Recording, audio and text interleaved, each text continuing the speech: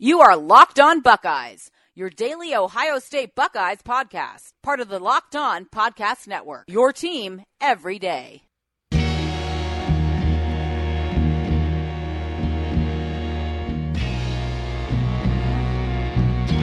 Drop the beat, Beamer. Hey. Welcome into the Locked On Buckeyes podcast. I'm Matt Hayes from 97.1 The Fan, joined by my main man in crime, Brandon Beam, also from 97.1 The Fan. Beamer, how was the weekend? Matty, it was good, man. We had a Buckeye rolling, which we'll get to here in a couple seconds. We had the opening of the NFL weekend, which was fantastic. You know, you were doing a few things for the radio station. We came out all the way up until about 12:30 until the kickoff started to roll.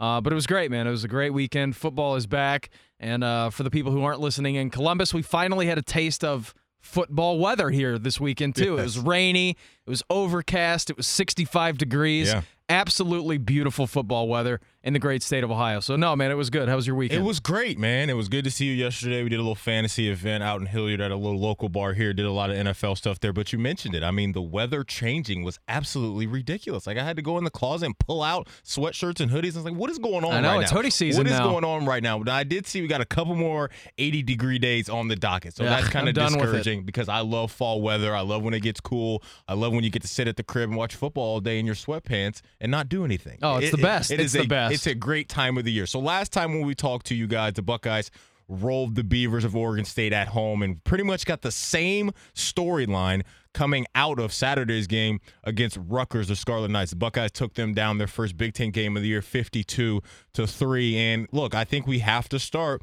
with the guy behind center who is absolutely shredding defenses. And you can already tell, Beamer, the difference that he is making with his skill set and these receivers that can get downfield and beat opponents. Obviously, Rutgers was clearly overmatched in what they were doing on Saturday, but it was just so good to see him get the ball out on time and get it to receivers in stride like we saw from week one. That was really encouraging for me. And moving forward, obviously, now that we're in TCU week, it'll be a step up in competition, but I feel really good about what Dwayne did again. Yeah, absolutely. When you look at what Dwayne Haskins is able to do, and I know we're only through the first two games of the season, but, you know, we talked the entire offseason about how is Dwayne Haskins going to be able to manage the pressure of being a big-time college quarterback, you know, wearing that scarlet and gray, being the play caller out there.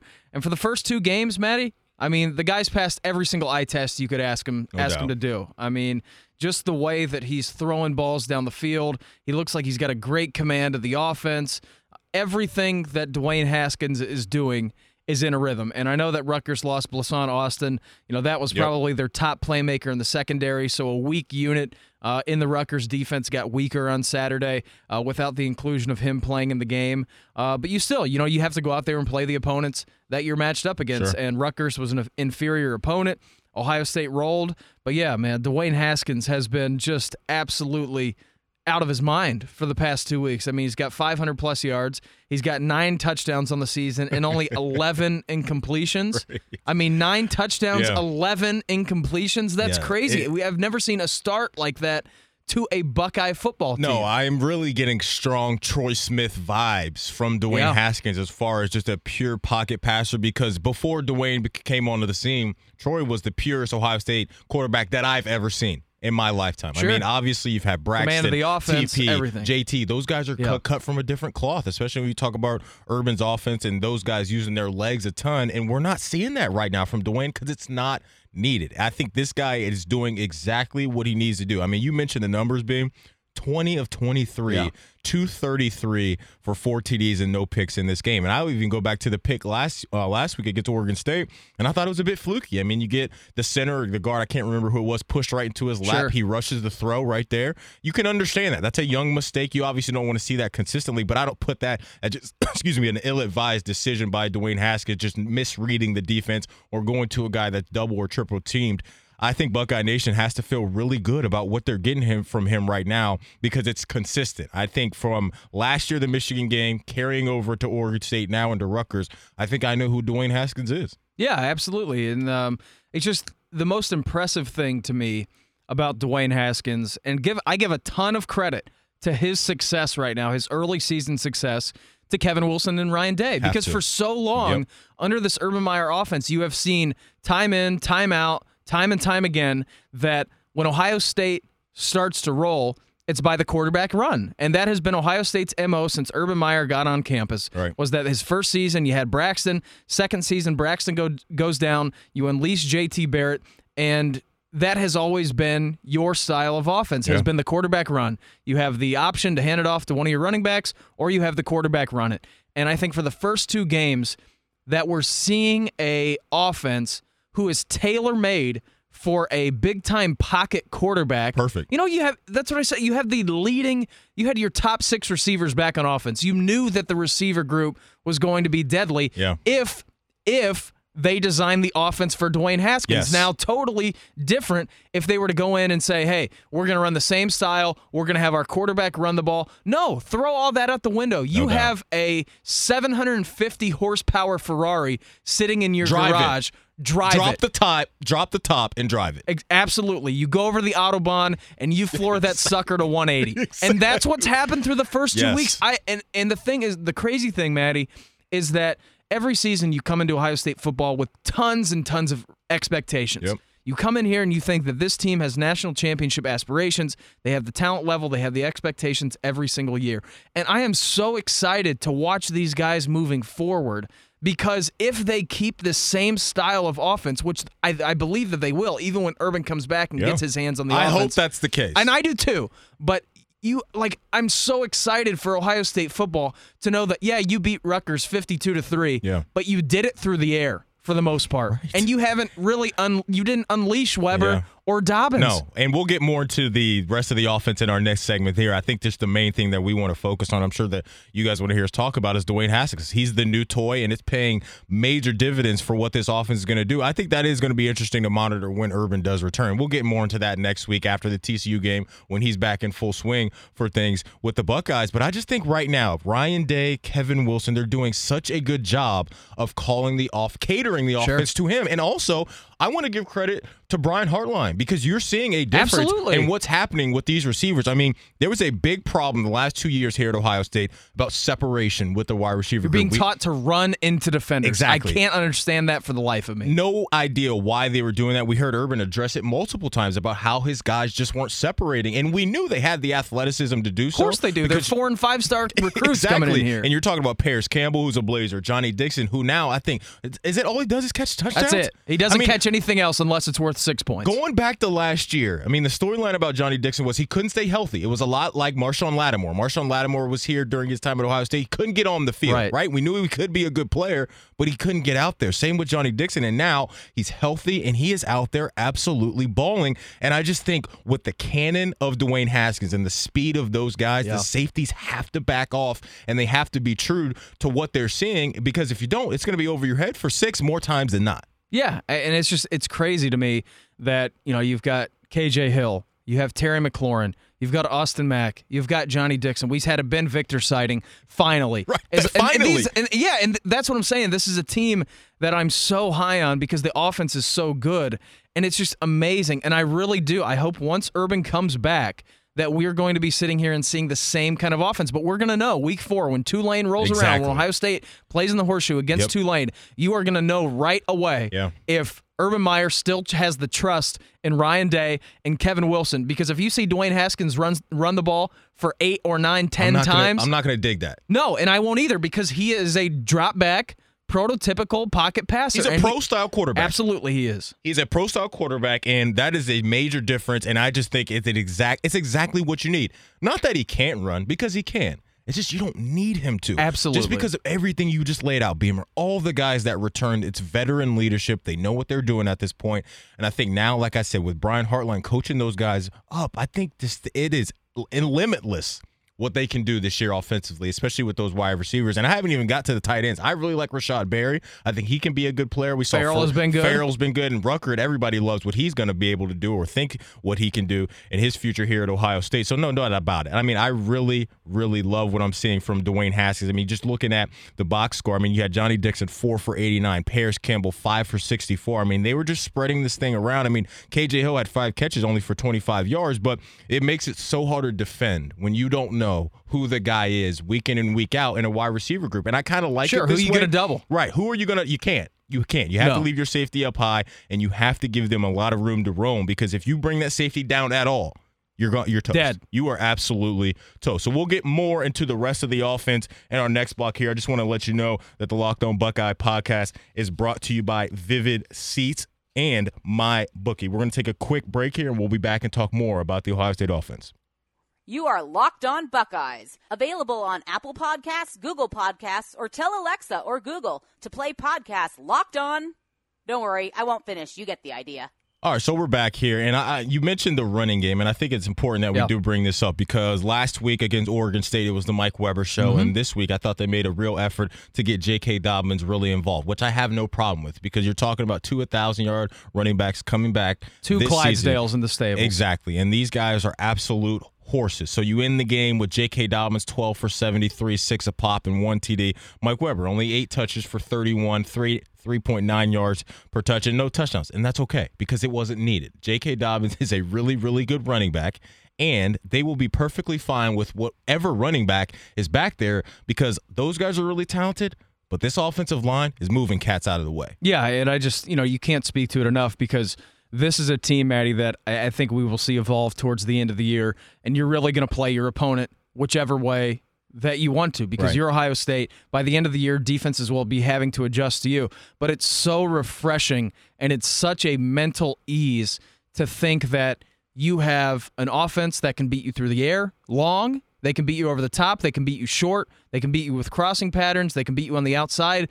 And if the tough gets going and you get into a really, slugfest game, they can beat you on the ground too. And I think that they have everything that you need to reach the ultimate pinnacle for Ohio State football, and that would be a national championship. When you look at J.K. Dobbins and Mike Weber, we talked about it a little bit on Friday in here. The hype surrounding J.K. Dobbins was so real this season. And I feel like Mike Weber, and even us including when we're doing our regular shows on The Fan every day, we were talking about J.K. Dobbins all the way through the offseason. There has to be some amount of disrespect felt for Mike Weber because he wasn't right the whole season last year. And you saw him towards the end of the year when he did get right, how he's still going to be an just electrifying playmaker. Yep.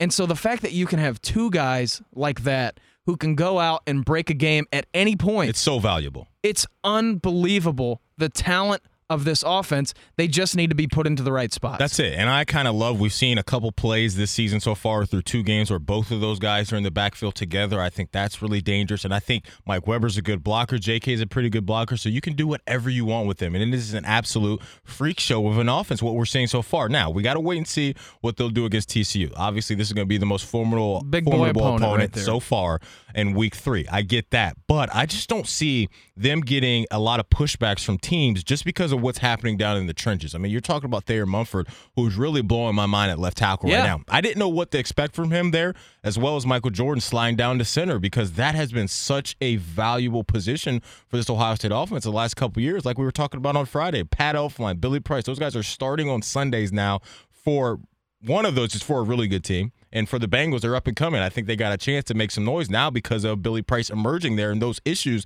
that they've had down there in Cincinnati on the offensive line. But now you look at what Ohio State's going to be able to do with this offensive line. They're massive too, and they're almost 6'7" across the board. I mean, they flashed up the I don't even know if it was like a stat, but they did. Right. They flashed up the height and weight, and they compared an Ohio State offensive lineman to the Rutgers defensive line. And the average for Ohio State, I want to say, is somewhere around 6'6", 315 pounds. Like, that's your average offensive line height and weight for Ohio State. And then going up against the Rutgers defense, they were just totally outmatched this game. They had a few good plays, but I want to say that the Rutgers defensive line was averaging like 6'2", 284. All right, when you illustrate that your offensive line has an average of 4 inches and 30 pounds on the man in front of him, it's man versus boys. That's what it is. And that's what Rutgers got. And I think, for their first Big Ten game, it was a measuring stick. We knew that the past 2 years heading into this matchup, it was 114-0. They got on the board. They were fine. But 52-3, the final score, it just shows you that Chris Ash has a long way to go with that team. But, yeah, the offensive line, I have been supremely impressed. Yes. Because you're giving Dwayne Haskins time. He doesn't need to flush the pocket, and you're giving your two running backs time to look at holes and look through seams and be able to be a patient runner. Yeah, it's a beautiful thing. And you talk about Malcolm Pridgeon finally getting onto the scene. You heard a lot. He was a junior college transfer finally coming over. The potential was always there from everything you hear, but now he's in there the trenches, and he looks good. Isaiah Prince on the outside. Look, 2 years ago, let's face it, it was a problem. It was a big problem. Sure. I remember the Penn State game. Everybody was all over him. He did not have a good game. And Buckeye fans weren't encouraged by what he was putting out there as a product as the right tackle. And I get it. But now I think he's done a complete 360 what he's been able to do so far, even going back to last year a little bit. He's gotten so much better. And I think we have to give credit to Greg Studrawa, the offensive line coach, because he has got these guys to turn a bit of a corner here because of just how consistent that he's put out offensive lines the last couple of years. And I think it's a valuable thing because you can have all this talent you want on the outside, and you can have two stud running backs and a good quarterback like Ohio State has. But if you can't block a soul, those guys can't do anything. Right. So it doesn't matter. So those guys giving Dwayne, these running backs, these tight ends, these receivers a ton of time is going to be such a valuable thing moving forward. And I just love Michael Jordan at center. I mean, you're talking about you never really see centers that big.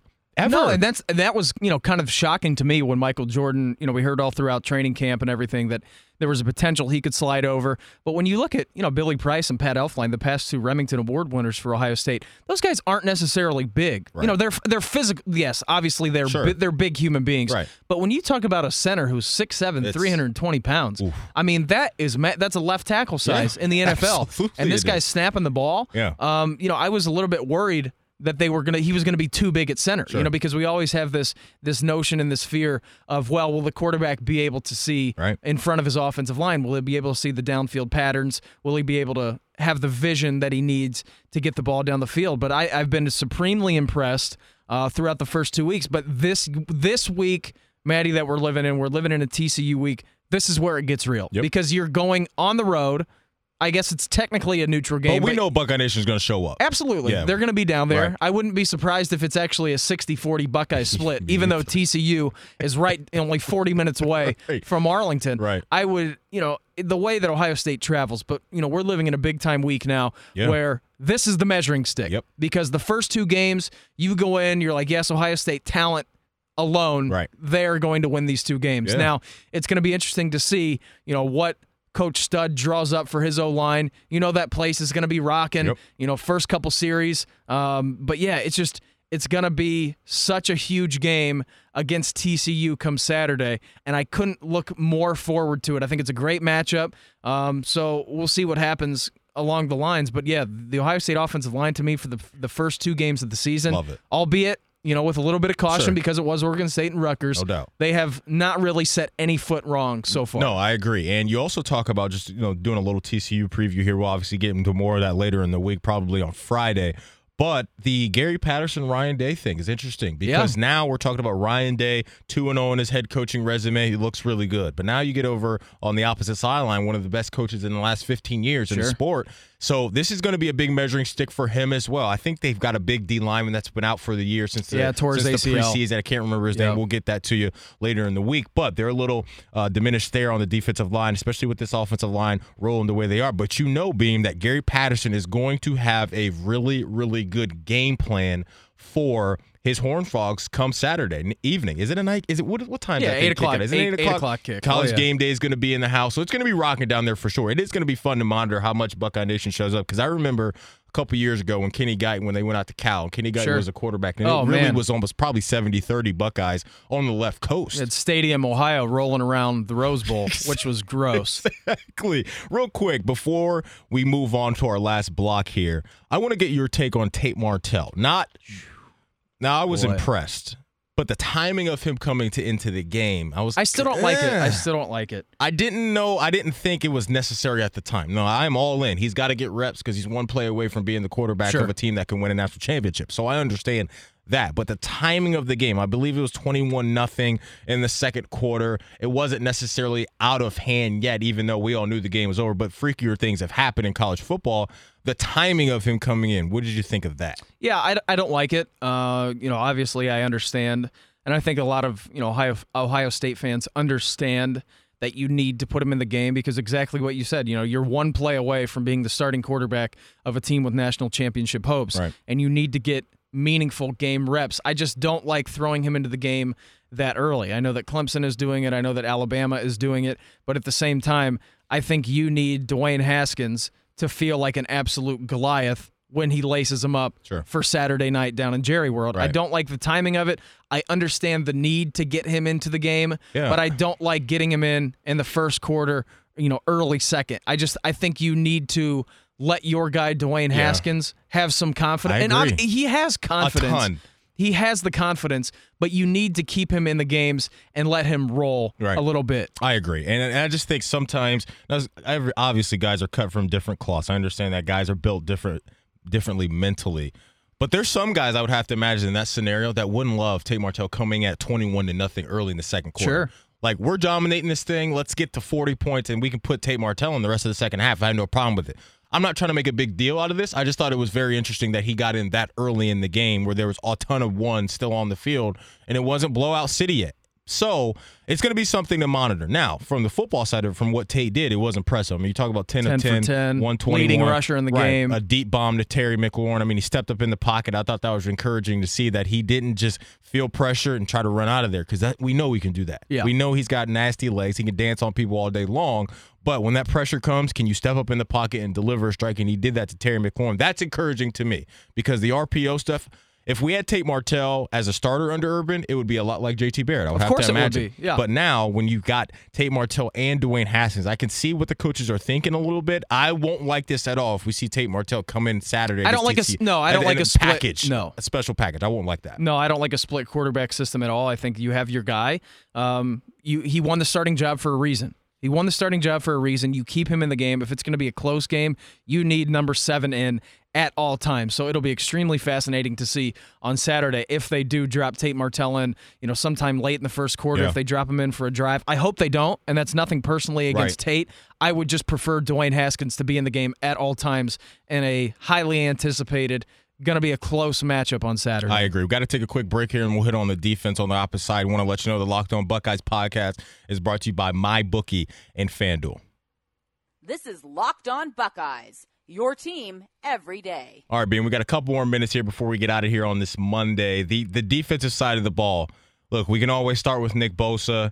He was wrecking the game, 5 total tackles, 5 solo, 1 sack, 3 tackles for loss. He's just nasty. I mean, he's as advertised, right? Tariq Cole, their left tackle, before, and it wasn't even like that big of a trash talk, but it was just you just don't do it, right? When you say that, people talk a lot about Joey Bosa, and I've been blocking Nick for years, and I haven't given up a sack yet. It's like, just steer away from that, man. Bro. You don't need it. Exactly. It's one of the best D linemen in the country. If you watch any film, you know that. And that is me 100% not even having the scarlet goggles on. You watch a football game, and you say Nick Bosa is the real deal. Look at the way. The guy's like sculpted like a Greek god, and he comes off the ball like a speeding bullet. It's incredible. He's amazing. Yeah. You know that every single game that he's going to be in, he's going to be a dominant force. He's going to be an X factor on the defensive line. So, it's just, I don't know what you do. If you're an opposing offense, I don't know how you game plan for that defensive line. No, I have no idea. It's kind of just a good luck. You're going to have elite tackle play, because these guys are coming off the edge and they are rushing in a hurry. I mean, it's to the point being where these quarterbacks barely have 2 seconds to get the ball up. I mean, that's how elite Nick Bosa and Chase Young, these guys are. And I think one guy that doesn't get a ton of love that needs to get love is BB Landers. My guy. Your guy from Dayton down there in that area. I mean, he gets into that A-gap. Big game, Bob. And disrupts things like it's his business. I mean, it is absolutely special to watch him get in there. He's handing out fruit roll-ups to fans and stuff before the game. I love out of this the guy. golden football. I love this guy. He is special. So you're talking about BB Landers and Draymond Jones having really good pass rush from Jayshon Cornell was all over the place. All over the place, but inside pass rush. Yeah. So that guard center guard combination, you're getting really good push from that position with those guys on the outside. Then you isolate on the island for Bosa and Young. What can you do? I don't know. I don't know. Exactly. And if I'm an offensive coordinator and I know that the Buckeyes are going to be on the schedule, I don't know how you game plan for it. You think with a lot of quick screens and quick hitters over the middle, but with the reinsertion of Tough Borland into the game, Jordan Fuller comes back, and those are 2 key cogs, probably the most important pieces at their units. and then you have that D line. I don't know. Yeah, I don't know how. I don't know how you game plan for an Ohio State defense. It is scary stuff. Look, Art Sikowski went out with a shoulder injury. We didn't see him return in the second half. He finished the game 6 of 18, 38 yards. He was shook, man. That's a true freshman coming into the horseshoe. Of course. A rainy day. We said it Friday. Yeah. Never in his life has he played against the talent that he played against on Saturday. Look, they finished the game with 65 total passing yards. 69 total rushing yards. Raheem Blackshear, you pointed him out on Friday as a guy to watch. 9 carries, 31 yards, 3.4 a pop. I mean, they just could not get anything going at all. And look, we kind of knew the game was going to go this way. It reassures that this team, Ohio State team, is who we think they can be, and that's a national championship caliber team. Absolutely they are. Especially when you're talking about what else is going on in the Big Ten and the Big Ten East, and maybe we can get into that later in the week, how that could affect Ohio State and their scheduling. We'll get into Can't drop a game now. You can't. I mean, this is stuff that you kind of got to root for these Big Ten East teams to continue to play well because you want Ohio State's resume to be as strong as possible. But they got to take care of TCU first. Any closing words, Beam, on just what you liked from Saturday, what you didn't like, and just moving forward, what you're expecting? Yeah, I think, when you look back on Saturday, the biggest thing that I took away, it's great to have Tuf Borland and Jordan Fuller back in the defense. Like I said, they're the most important pieces at their units. Tuf Borland at the linebacker position, Jordan Fuller anchoring down that secondary. You saw them tighten up the screws this week on defense. They got a little loose against Oregon State. Jocelyn Went played in that game. He still needs a little more work, obviously, until he steps in and becomes a full-time starter for Ohio State. The potential is there. Tuf Borland flying around the field, making plays. It's good to have them back. And, last thing I want to say is congratulations to Ohio State. Team win number 900. That's it. There's only 2 teams. It's them and Michigan with the 900 win plateau. So big congratulations to him. And a future Jack Park trivia question in 30 years. Which head coach got Ohio State to win number 900? Yes. That would be one Ryan Day. That would be one Ryan Day. And while we're doing shout-outs, we work with the guy, so we got to give James Laurinaitis some love for becoming an Ohio State Hall of Famer. Great dude. He's definitely deserving of that. All right, that's our first episode of the week. We'll be back tomorrow. You've been listening to the Locked On Buckeyes podcast with Matt Hayes and Brandy Bean from 97.1 The Fan.